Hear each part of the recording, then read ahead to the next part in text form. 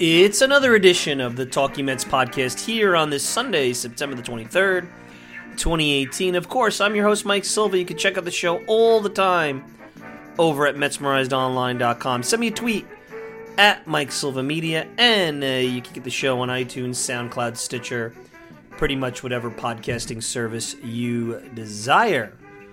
Hope everybody's having a great weekend. Final week of the baseball season upon us. So some garbage time coming up for the Mets, who have the right up there since July 1st. And I know everybody's been laughing about it because, you know, you could slice a season and rationalize it. But Mets have been the best team in the NL East for the most part since July 1st. And that's a pretty large sample size during a time where they were selling off some of their veterans in transition with some young players. Jeff McNeil, another impressive weekend. And now it'll be about David Wright. It'll be about the final days. It'll be about next year. And part of what we're going to, and of course Jacob deGrom and the Cy Young, part of what I'm going to do today is actually take a look at the manager. And I know that this has been a topic that we've discussed here before. And the manager, since this podcast started, especially with my feelings and thoughts on Terry Collins, has been a big discussion. But we're going to get to know maybe Mickey Callaway a little bit, and joining me, and you'll hear that conversation in just a little bit, is David Laurila of Fangraphs. And David had a sit-down, and he does great work over at Fangraphs. He does these sit-downs with managers, and I got to tell you, if you go over to Fangraphs, and I tweeted it out, and you read the piece, and you read some of the comments from Callaway, it was by far, I think, the most candid conversation in terms of information that Callaway's given, maybe all season. And, you know, I mentioned this, and he really didn't get into depth about it again, and I'm curious if Laurila actually dived into it, but Callaway mentioned the culture and how he felt he didn't actively try to change things sooner, and maybe that was some of the issues that he experienced early on in the spring when they were playing historically bad. But, you know, I'd like to hear what exactly he's done differently with the culture. But if you get into this piece over at Fangraphs, he talks about his relationship with Dave Island and the challenges of being a former pitching coach, and how, to his credit, he's actually been hands-off with the staff and made Island work more on that. You know, he talked about communicating and connecting with his players, and he even admits that at times it's a bit of a challenge when he's communicating with the media, as he hugs a line between giving information and being honest and trying to put a message out for the organization versus throwing his players under the bus or giving away too much of what goes on inside the clubhouse. And I think that's a very fine line. And I always say it, that managing the media, an important stakeholder, the mouthpiece and the window to what the fans' opinion is so important. And I don't think Callaway's done a really good job of that this year. And he essentially admits that he struggles a little bit about that. He talks about analytics and how he uses analytics to make some decisions. And this is really, what's really, really interesting was that he admitted that their trip to Boston last week, how he and Gary DeSarcina, his bench coach, it was almost like a vacation after having to manage National League Baseball the whole season. I've never really heard a manager, I mean, this has been talked about and maybe bantered about, but never a manager put it in that kind of, that candor, I guess, is what I would say. So I think you get a little bit of an idea of who Callaway is. I think if you don't have confidence that he knows what he's doing, I think if you read this, you'll feel better about it. I think the way I would put Callaway as I look at his first season, here's a guy who took over Terry Collins' team. And I think that Terry Collins was a different baseball guy. I think right now Callaway, what he's trying to do is get players to use information, prepare. I think there's at least an attempt to hold players more accountable, try to develop and improve players. I think if you've seen Edmed Rosario, the development he's done over the course of the season, you could see that that's been a focus. You could see the pitchers, and that's credit to Dave Island, of course, and he does credit Dave Island in the piece. You could see what he's done. Now, I know what you're saying is, why are these guys not developed when they come to the big leagues? And that's a fair point, and I think that's something that the organization admitted was a failure last year when they turned over a number of what was going on in the minor leagues and the staff and the managers and things like that. So I think they understand that that's an obvious area of need. But listen, today's day and age, when you have players coming up when they're 20, 21, 22, they're rushing players to the big leagues, arbitration clocks and the pressure to win. Maybe part of the job going forward will be developing players at the big league level. I think the thing that Callaway is going to struggle with, and it's always an issue in this town, is that, number one, if he's not going to communicate or he's going to feel uncomfortable or clumsy communicating with the media, especially when he's trying to hug the line between being a company guy, protecting his players, and giving the beat writers specifically and the viewers of SNY something to chew on, he's got to do a better job with it. Because if he does it in a way which makes him sound clueless or inarticulate, that's what the radio heads, the talking heads will say. That's what the fans will scream. The beat writers will jump on. Nobody's done a deep dive on Callaway like Laurel has done in this piece this year. I haven't seen it. Maybe I'm missing something. Tweet at me. Let me know. I spoke to someone this weekend who's on the beat and asked them their thoughts on Callaway, and they said, "Listen, Mickey's got better conversations in private than in public." And that's fair. And maybe he's more comfortable in that venue. Well, then he's got to do a little bit more of what I think Terry Collins did, which I know Collins did a great job in providing information and speaking with the beat writers in a way which made them feel comfortable and felt like they were walking away getting something. And I really believe personally that allowed him to be protected for a long time, where he didn't really get negative coverage. I think Callaway has gotten more negative coverage his first season than Collins did maybe his entire Mets tenure. My main concern is that if Callaway is an analytical guy, it's clear from this piece he's an analytical guy, and he's a well-read guy, and he's a guy who believes in culture and communication, and he's nuanced enough where he's a new age baseball guy.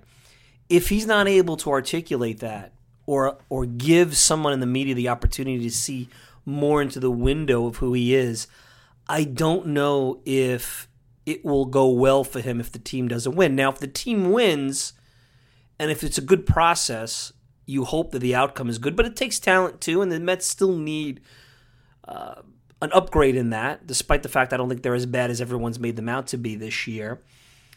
I don't think the media is erudite enough. I don't think that talk radio for sure is not going to be able to wrap their heads around him. If I gave this article to someone on a talk radio show in this town, I don't think they'd really understand how to talk about it. I hate to say it. A lot of fans would look at this and scratch their head. I mean, most people, unfortunately, are not living in the fandom of the higher level baseball conversation, especially the kind of conversation that you get over at sites like Fangraphs. And that's not me trying to talk down to the fans.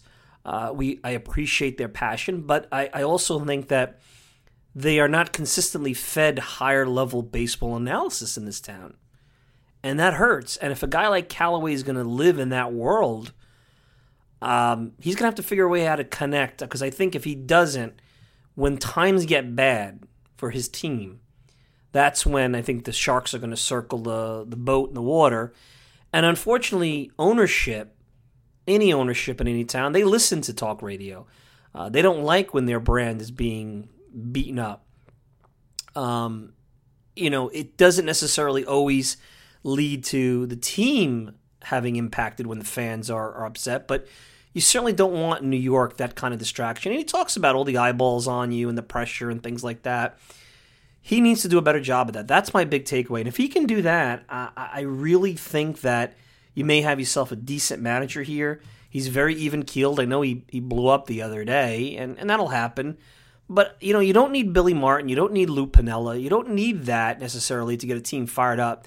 You need a team that's prepared. You need players that know what their role is within the concept and the scope of what they're expected to do on a day in and day out basis. That's chemistry. It's not liking each other. I talked about this before. And can Callaway get the most out of the players? I think he certainly has for the most part. I think guys have overperformed in some cases, not the veterans. And I think that's what's hurt. The Jay Bruces, the Todd Fraziers. And to me, that's a decision that the team has to make at the end of the season. And what are the right veterans that this team needs? Because if Rosario and McNeil continue to impress and improve, and you get what you're going to get out of the big four in the rotation, and maybe you get an arm or two out of this bullpen, and you sprinkle in some veteran acquisitions, you don't have a bad team. I'm sorry. You don't have a bad team. So anyway, interesting stuff. I think Callaway is certainly someone that has not had a great year. I'm not saying it's an F. I'm not giving him an A. I think he's gotten a C. And I think he deserves a longer look. And, personally, I don't think he's done anything to be egregious in the dugout. I'm a guy who has felt the Mets dugout, and the manager in there has been a huge weakness for a long time. And honestly, I think Mickey Callaway is an upgrade. And I know you guys are probably laughing, some of you, because I know I get tweeted at a lot of Collins fans, but Mickey Callaway is a better manager than Terry Collins.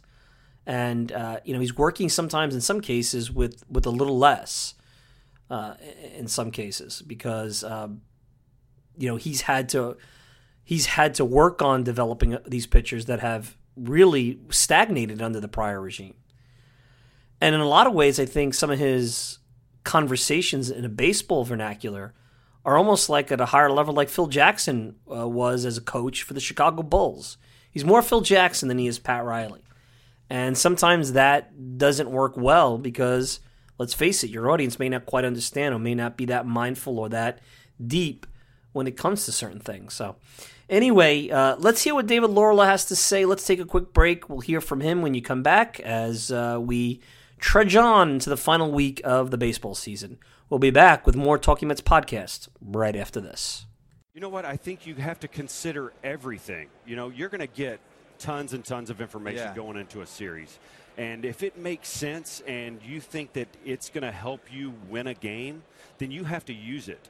Obviously we are baseball guys and we know what we know from the baseball side. And what I've noticed is if you start paying attention to those analytical numbers, it starts to align with what you believe as a baseball guy. And that aligns a lot of the time. Now, when you get some kind of, number that's kind of off the charts, that's where you have to second guess what you know as a baseball guy. Okay, now this number says this. Why do I not think that's right? Yeah. And then you have to make an educated decision on, okay, do I need to lean a little bit more on this analytical number, or do I go with my, baseball, acumen?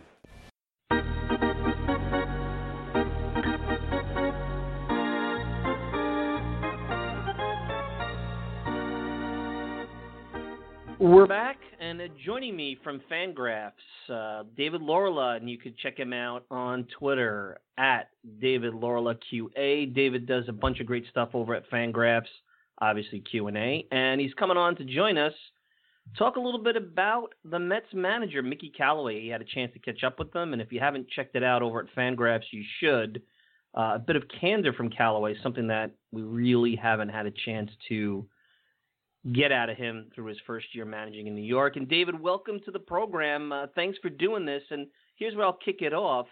Going in, I'm not sure how much exposure you had to Mickey Callaway, but did you get a different perspective on Callaway and his, performance here in New York coming out as you did going in? Because I certainly did. It was a very articulate, different view that Mickey gave to you. Something we haven't really seen here in New York throughout his first season managing the club. Hey, Mike. First, it's great to be on. Mickey, I've known Mickey a little bit. I work out in the Boston market. I'm at Fenway a lot. So I do a lot of American League stuff, much more than NL. So I knew Mickey when Cleveland would come to town. I would, be in Cleveland periodically covering the postseason, a few regular season games. So, sure. Mickey has always been a very personable individual, a pitching coach, obviously, and very well-spoken. So when he opted to sit down with me to do this, it was great. And I think he was fairly forthcoming, maybe more so than he would be with the Mets beat writers. You know, he's mentioned culture in your piece, and he's talked about it a few times here. And obviously, you up in Boston, you saw Tito Francona for a long time. He learned under Francona. Do you have an idea of what he really means by that? Because he's never really articulated what he means by changing the Mets culture. It's one of those things that, especially when you deal with a site like Fangraphs that's so data driven, you really don't spend a lot of time thinking about it.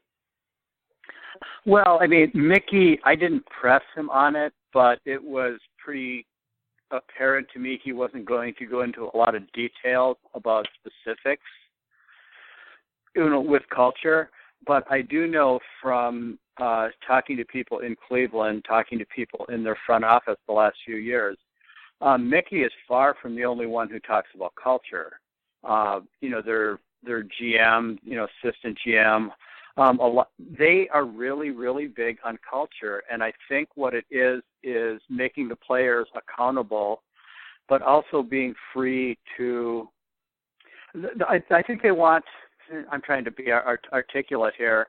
The Indians front office is very engaging with each other. They love to share ideas. They like to have a good, comfortable working environment, and they like to move that down to the players.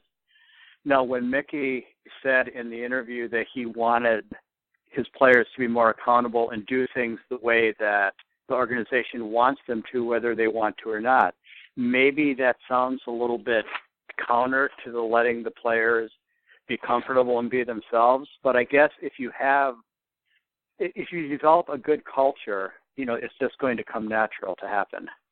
I don't know if I worded that intelligently or not. No, what a lot of it is, and what I was thinking about reading this was that he basically took over Terry Collins' Mets. Yeah, there was changes, and they made some minor changes, but here's a team that went to the World Series. Usually when they go to the World Series, a manager doesn't get fired, for the most part, 2 years later. So he wasn't really coming into Mickey Callaway's team. He was coming into Terry Collins' team, and he had been there longer than any other Mets manager. So in a lot of ways, it sounds like there was that period, and spring training wasn't enough, where he was almost a spectator within his own team in some ways. And it sounds like he wishes he had been more, maybe I'll use the word assertive early on. Well, he did make that pretty clear in the conversation. It's a tough situation coming to a new team, but teams do need change. We've seen in MLB the last few years, winning teams replace managers. I'm in Boston, where John Farrell brought the team to the postseason a few years in a row, and he got fired. And it's obviously worked out very well with Alex Cora. I am skeptical that the Red Sox would have been nearly this good had they stood pat, because there are times where you realize change needed to be made. I believe change needed to be made in New York. I think Callaway will be there for at least a few years, maybe for a long time. But, changes do still need to be happened. The roster, I think, needs to be redone quite a lot. The front office obviously is changing. There will be a new GM there next year. Ownership is something that I probably don't need to start getting into. Absolutely. And you bring up an interesting point, because there is still a large segment of the fan base, especially as we get deeper into front offices running clubs, that really discount. You've done a lot of these manager interviews. I mean, if you go to this piece, you can go to the top and you can see, you've ranged from guys like A.J. Hinch and John Gibbons and guys like that. And you're basically saying, hey, we maybe in a lot of ways discounted. We've gone to the other extreme, the importance of the field manager. You just brought up Alex Cora and what's been going on over there. Has your perspective changed talking to these different field managers and what they bring and what's been going on with their clubs? Well, I don't know that my perspective has changed. I've been doing manager interviews, for a number of years. I think that I think that the relationship between front offices and managers has been evolving, as I'm sure you've seen as well. And that is where I think that who the Mets bring in the front office is going to be vital to their future. And part of that is with how he will get along with, I assume it will be a he, not necessarily, with Mickey Callaway. Ben Cherington, for instance, has been mentioned as a possibility if he would want that job. They know each other, and Ben is a very forward-thinking person. I think that would be ideal. I've heard a few other names that strike me as less positive because they're more old-school baseball people, which is not necessarily a bad thing, but I think a team like the Mets needs a younger, more progressive GM. Cherington isn't, a kid per se, but he is younger and smarter, like a Jason McLeod in the Cubs, a Jared Porter or Amiel Sade with the Diamondbacks, people like that. Or maybe if they could get one of the two-headed monster that runs, the tremendously creative Tampa Bay Rays. That would be, Eric Neander, and I believe Chaim Bloom is the other. One of those people, I think, would be great, for the Mets organization. It didn't sound like he's had, and this is one of the things that even when things got really bad in June, they've had an odd year, 11-1 start, best record in the NL East since July 1st, and then they had this Orioles-type June, maybe a large part of May, and it's been an odd year for him, but it does not seem like the players have necessarily, and we haven't heard anything here, gone out and not played for him, complained about him. I'm sure there's issues and things that are staying in-house, and maybe that's a testament to him, but the players don't seem to have an issue with him. The biggest issue is the media and the fans, and obviously those are stakeholders, but ultimately if the players are going to play for you, those other two don't really matter. Well, yeah, the fans and media are, that the New York dynamic, as Callaway touches on quite a lot, it's very big. It's a different animal. It's very, very different than Cleveland, for instance. The fans, though, there's the old saying about if managers listen too much to the fans, they're going to become fans. And that's true. I think Mickey has to pay attention to what the fans are thinking. He has to pay attention, certainly, what the media is writing. Does that mean it should sway what he does in the manager's chair? Probably not. He needs to do what his front office wants him to do, what he feels he needs to do to field a winning team, a team that's improving. And the rest is really just noise. Very fair point. I have David Laurila with me. Fangraphs wrote a great manager's perspective on Mickey Callaway over at Fangraphs. Check it out. He's done a bunch of them that are really interesting. One other thing that he got into with you that I thought was an obvious thing that really hasn't been looked at was that here he is. He's a former pitching coach and one of the best in the game. Had a great staff in Cleveland. Brings in Dave Eiland, who was a successful pitching coach in his own right in this town as well. And he talked about having to be hands-off. And I think you could appreciate that in any job when you get a promotion like Callaway and the person reporting to you does the job that you had before.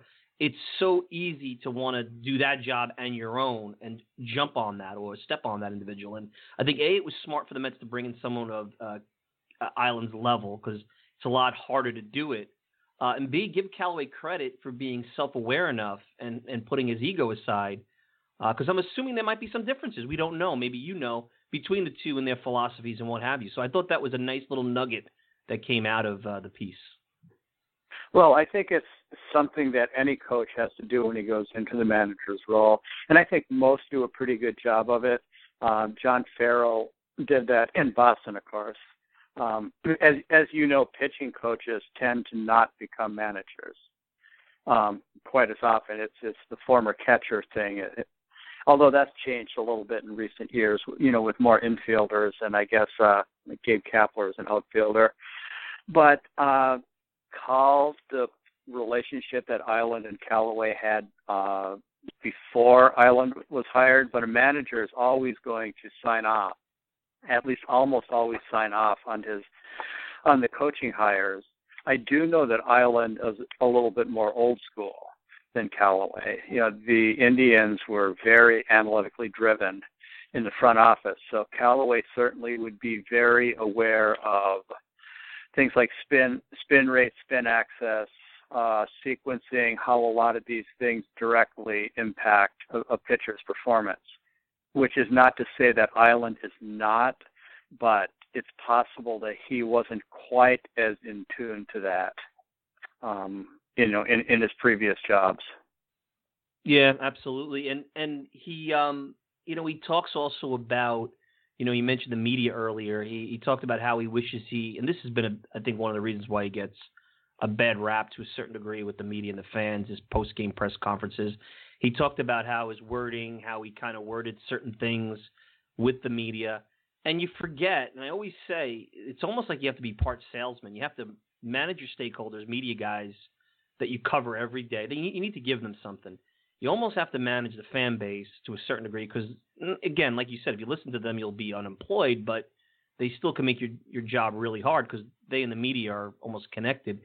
And he mentioned specifically about hitting the cutoff man and how it sounded, how he was criticizing Conforto. And that's one thing I think the fans, and I think Mickey's smart, he's trying to make sure he protects his players, but not to the point where he's excusing them. But I think here in New York, the culture is such, and I'm sure it is a certain degree in Boston, the fans want meat, they want blood. And when somebody screws up, especially an egregious type of screw up, they want to be thrown to the wolves, maybe as a way to improve, which you and I know is not always the case. So I thought it was interesting. He's really thought long and hard about different secondary, tertiary aspects of the job that a lot of times you don't really hear, managers talk about. You got that out of him, and I thought that was really interesting. Well, there's a tremendous difference in dynamic, Mike, to the way that managers address the media. Mickey is certainly more careful than he would have been speaking last year as a pitching coach in Cleveland. John Farrell was a deadly boring pre- and post-game interview in Boston when he was here. Alex Cora is different. He actually has admitted a few times this year that he's let the game speed up on him in a certain instances. That is very rare for a manager to be that forthcoming. You have a Bobby Valentine who liked to give answers like manager's decision. He just very bluntly said, it was on me. I did what I wanted to do. You don't need to know the reasons. Buck Showalter did perhaps the most compelling manager's perspective interview I did this year, he basically threw Chris Davis under the bus without naming him, talking about contracts.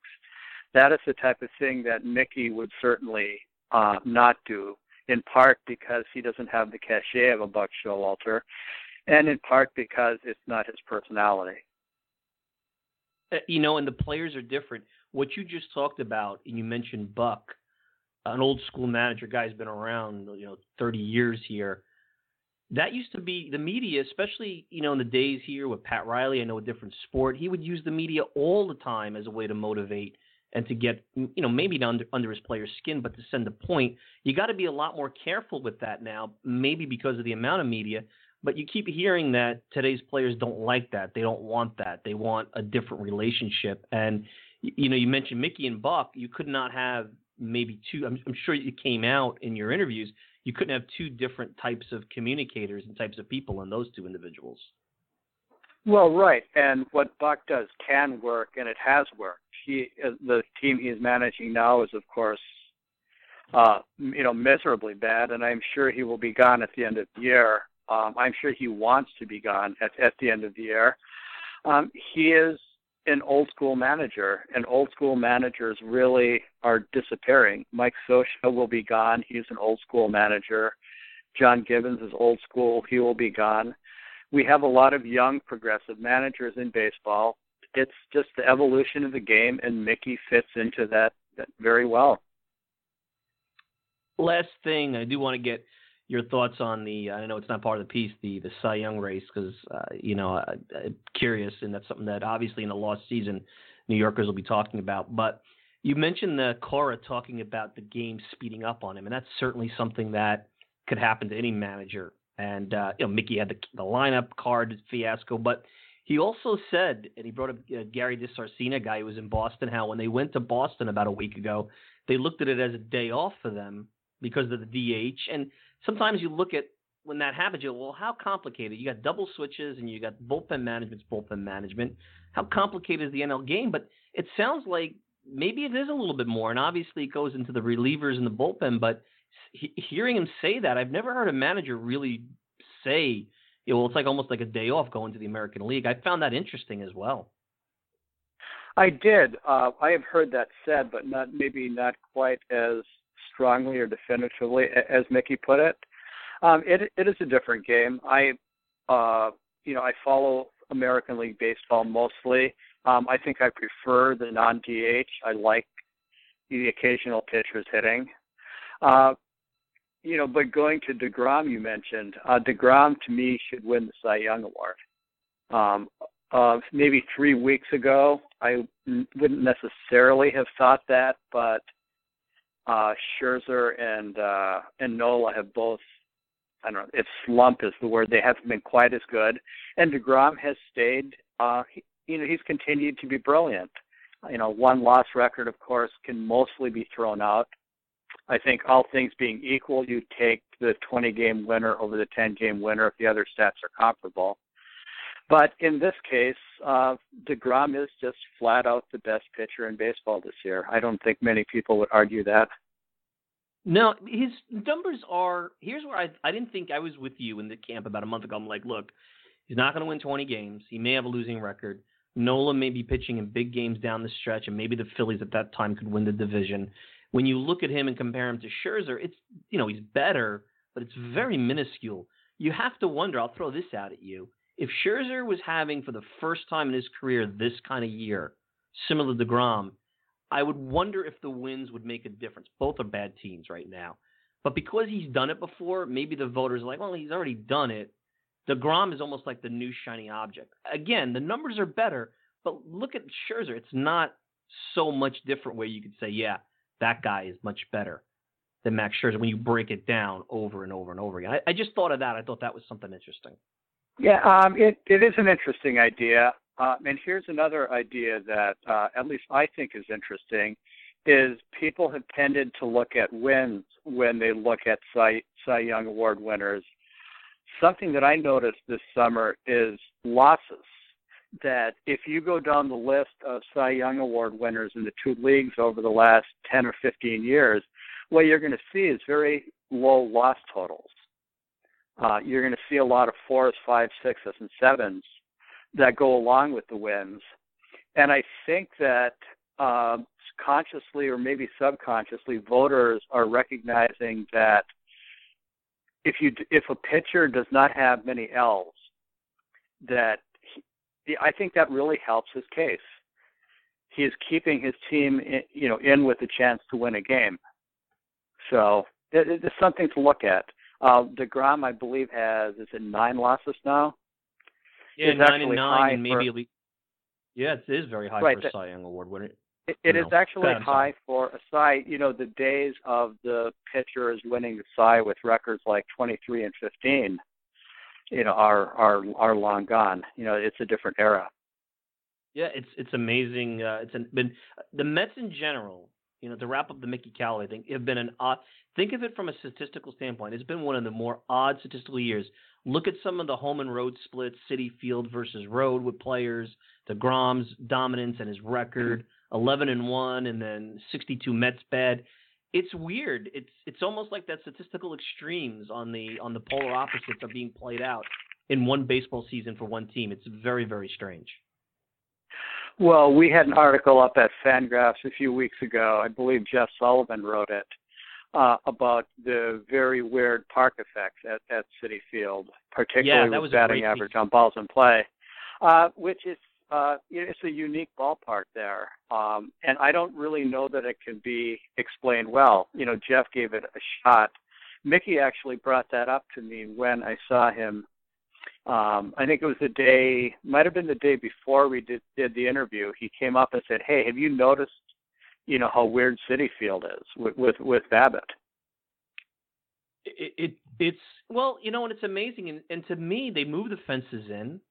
There's some odd wind patterns. Shea Stadium always was a bad place to play in this early spring and then fall. Like home runs would die. I mean, Mike Piazza was talking about it recently with his home run in the World. It was not his home run, but the last out in the World Series. It starts to wonder, with a situation like that, Citi Field could almost be like a test tube for. Okay, is it the fences? Is it the background? Is it the fact that the team's not in the race and maybe the juice isn't there? There's a lot of non-statistical, anecdotal things that come into play because unless they're using a humidor that you and I don't know about, the fences shouldn't have an impact on batting average and balls in play. I mean, you would think, right? Well, that's the way I look at it. Well, the fences wouldn't have a huge impact. The way I have read that or heard that the way the balls are stored at Citi Field may impact, the exit velocity. I do know that the Mets' outfield defense has not been stellar. Maybe that's positioning, maybe that's just the overall talent, but that will certainly impact Babbitt a fair amount. Lagares, Absolutely. I know, was out for most of the year. Absolutely. So one last thing. So are you ready for Yankees-Red Sox again? I know this is a Mets-centric podcast, but obviously we're in New York. I don't personally think the Yankees are going to win the playing game, but that's maybe a little bit biased. It would be interesting to see the two teams. The Yankees have played well against the Red Sox this year. I also got a kick out of Yankees fans getting mad about the home runs at Yankee Stadium earlier this week. So, we'll wrap it up with this. You're a Boston guy, Red Sox guy. Are you ready for Yankees-Red Sox, and what are your feelings on the Sox as we head into the playoffs in about a week or 10 days? Well, I'm a Boston Red Sox guy to the extent that I currently live in Boston. I did not grow up here. But, I think baseball fans around the country have a love-hate relationship with Red Sox-Yankee matchups in the postseason. I personally would rather not see it. I would rather see Oakland come here. But it's a coin flip as to who will win the play-in game, certainly. And as smart baseball people know, the postseason is basically a coin flip as well. If you're good enough to get into October, you're good enough to win a 5 or 7 game series. So time will tell. I will say Absolutely. that if I were a betting man, that I would bet on the Houston Astros to win the World Series again. Yeah, who would have thunk that one, right? So a few years ago when they were losing 110 games. So anyway, David, you've been great. Your pieces are great. If anyone hasn't checked them out on Fangraphs, the Mickey Callaway one is great, but there's some other interesting things. You have a knack of getting some real deep dives from these individuals who we hear all the time and really don't give very much. So keep it up. Let's do this again. And I appreciate you being generous with your time on a weekend, my friend. Thanks again. Fantastic, Mike. Thanks. And that's David Laurila of Fangraphs. Interesting stuff. Hope you enjoyed it. Get a chance to look at Mickey Callaway. Maybe we'll try to do more into that Citi Field situation. So anyway, let's take a quick break. When I return, wrap up, final thoughts, and we'll talk about the week ahead and what to expect from the podcast. You got Wright's final game, et cetera, et cetera. We'll be back with more Talking Mets right after this.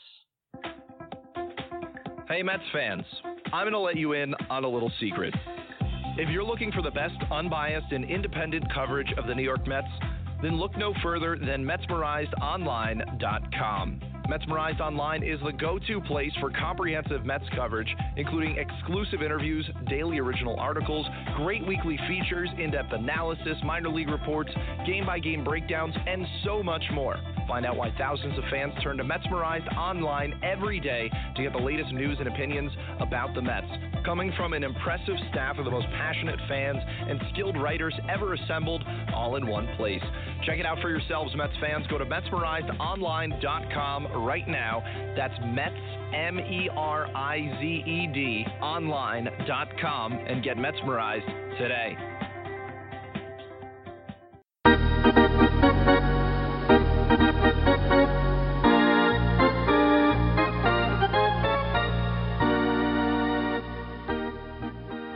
All right, final thoughts. Hope everybody enjoyed that. I thought David Laurila gave us something to think about. At least a different window into Mickey Callaway. And I saw even some people in the comments section over at Fangraphs mention how, well, when the ship was sinking in June, it was his job to right it. And yeah, he's the manager, but I look at it this way. If Jay Bruce isn't going to hit, and Todd Frazier isn't going to hit, and Conforto's not going to hit, and we know what deep funk Rosario was in. You didn't have McNeil at second. All right, you had Cabrera, so he was the one guy that was hitting. First base was a sieve with Gonzalez. Behind the plate with Lobaton and guys like that was almost like the pitcher. It was an automatic out. So essentially, you'd go into games with Brandon Nimmo, who was hot for a little bit, and Asdrubal Cabrera. And at some point, Asdrubal Cabrera was really the only one hitting. You had the starting pitching doing as good as possible, but Syndergaard was out, so they were a little short. And we all know what was going on in the bullpen. And everybody talks about Juris Familia. Oh, Mets traded Familia. He contributed with some blown saves. It was just a perfect storm of bad stuff happening in June, and that's where they're 5-21, and that's where this season ended.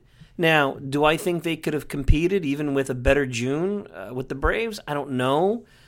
Things change a lot, and who knows if McNeil gets brought up. And I think McNeil has been the way the top of the order has been in the last 6 weeks with the emergence of Rosario as a different player, bringing speed to the top of the lineup, and McNeil. And, I think that's changed a lot. And, of course, Conforto now starting to play like the elite offensive hitter that they really need. And that guy that I talked about in the prior podcast when we said, who's going to take the mantle from David Wright? That's the guy. That's the guy that's most logical. We'll see if he does that. So I think that Mickey Callaway, again, like I said right before the break, deserves probably a C. I don't think he's a bad manager. And I think it's a C because he's learning on the job in a tough market. He's made some mistakes. Everyone focuses on the lineup card scenario. But to me, he seems, from this article, very intelligent, very well read. There is a plan. There is a process. I don't think he's too beholden to analytics. I do sometimes think his bullpen management's a little odd, but there's not a manager in baseball that I could say that about. And at least it seems like there's a thought process. I felt with Terry Collins and Dan Warthen, there was no thought process. It was all reactionary, and they were almost spectators in their own job. I really did. I just felt like they just, they sat there and they talked to the media and, well, it's the Veterans Club, and they basically were just there to make sure nobody got out of hand. And to me, that, that's not managing. And if you have new ways of looking at things, you need managers and pitching coaches that could articulate that and break it down for these players, and I don't think those guys could do that. And I think that's a big detriment that this team had, and I think it held them back, and I think, they're in a better place now with Island and with Callaway. That's my opinion, and I think, hopefully that'll continue. So, where are we going to go with the podcast? Well, a couple of things. First, David Wright's final game. Next Sunday, and I'm thinking it's going to be either 7:30 or 8 o'clock, so stay tuned. Live podcast call-in show. So stay tuned for that. I'm hoping to have that. And there is a strong possibility with DeGrom's final start being Wednesday against the Braves that we'll do something along the lines of a DeGrom Cy Young podcast. And once those two podcasts are done, then we'll wrap up. We'll probably take a break. I know the Mets will be searching for a GM, so there's a chance that there'll be a couple of podcasts in October that we normally wouldn't have as this process continues. We've had our take on that with Rich Mancuso and New York Sports Day, and the reports that Gary LaRocque is going to be the next GM. So stay tuned for that. We'll see if that is what transpires. And I've also heard that there's possibility that there's going to be a baseball vice president of baseball operations. So I've talked to some people, and I've heard a bunch of different things, and that's a conversation for a different time. Right now, it's about wrapping up the season, honoring David Wright, and seeing where this DeGrom stuff goes, and really figuring out what the Mets have here, which I think they have something to play with for next year, and I think they have something that can make next year a fun season. They have some real fun players on this team. So anyway, we're out of time. I want to thank everyone for tuning in. I want to thank David Laurila of Fangraphs At David Laurila QA is the Twitter handle. Of course, you can check me out all the time at metsmerizedonline.com. Send me a tweet at Mike Silva Media. And you can get the show on iTunes, SoundCloud, Stitcher, whatever podcasting service you desire. Of course, if you could leave me a review on iTunes, that'd be much appreciated. I'm your host, Mike Silva. Enjoy the rest of your weekend. See you with more Talking Mets podcast next week. Take care.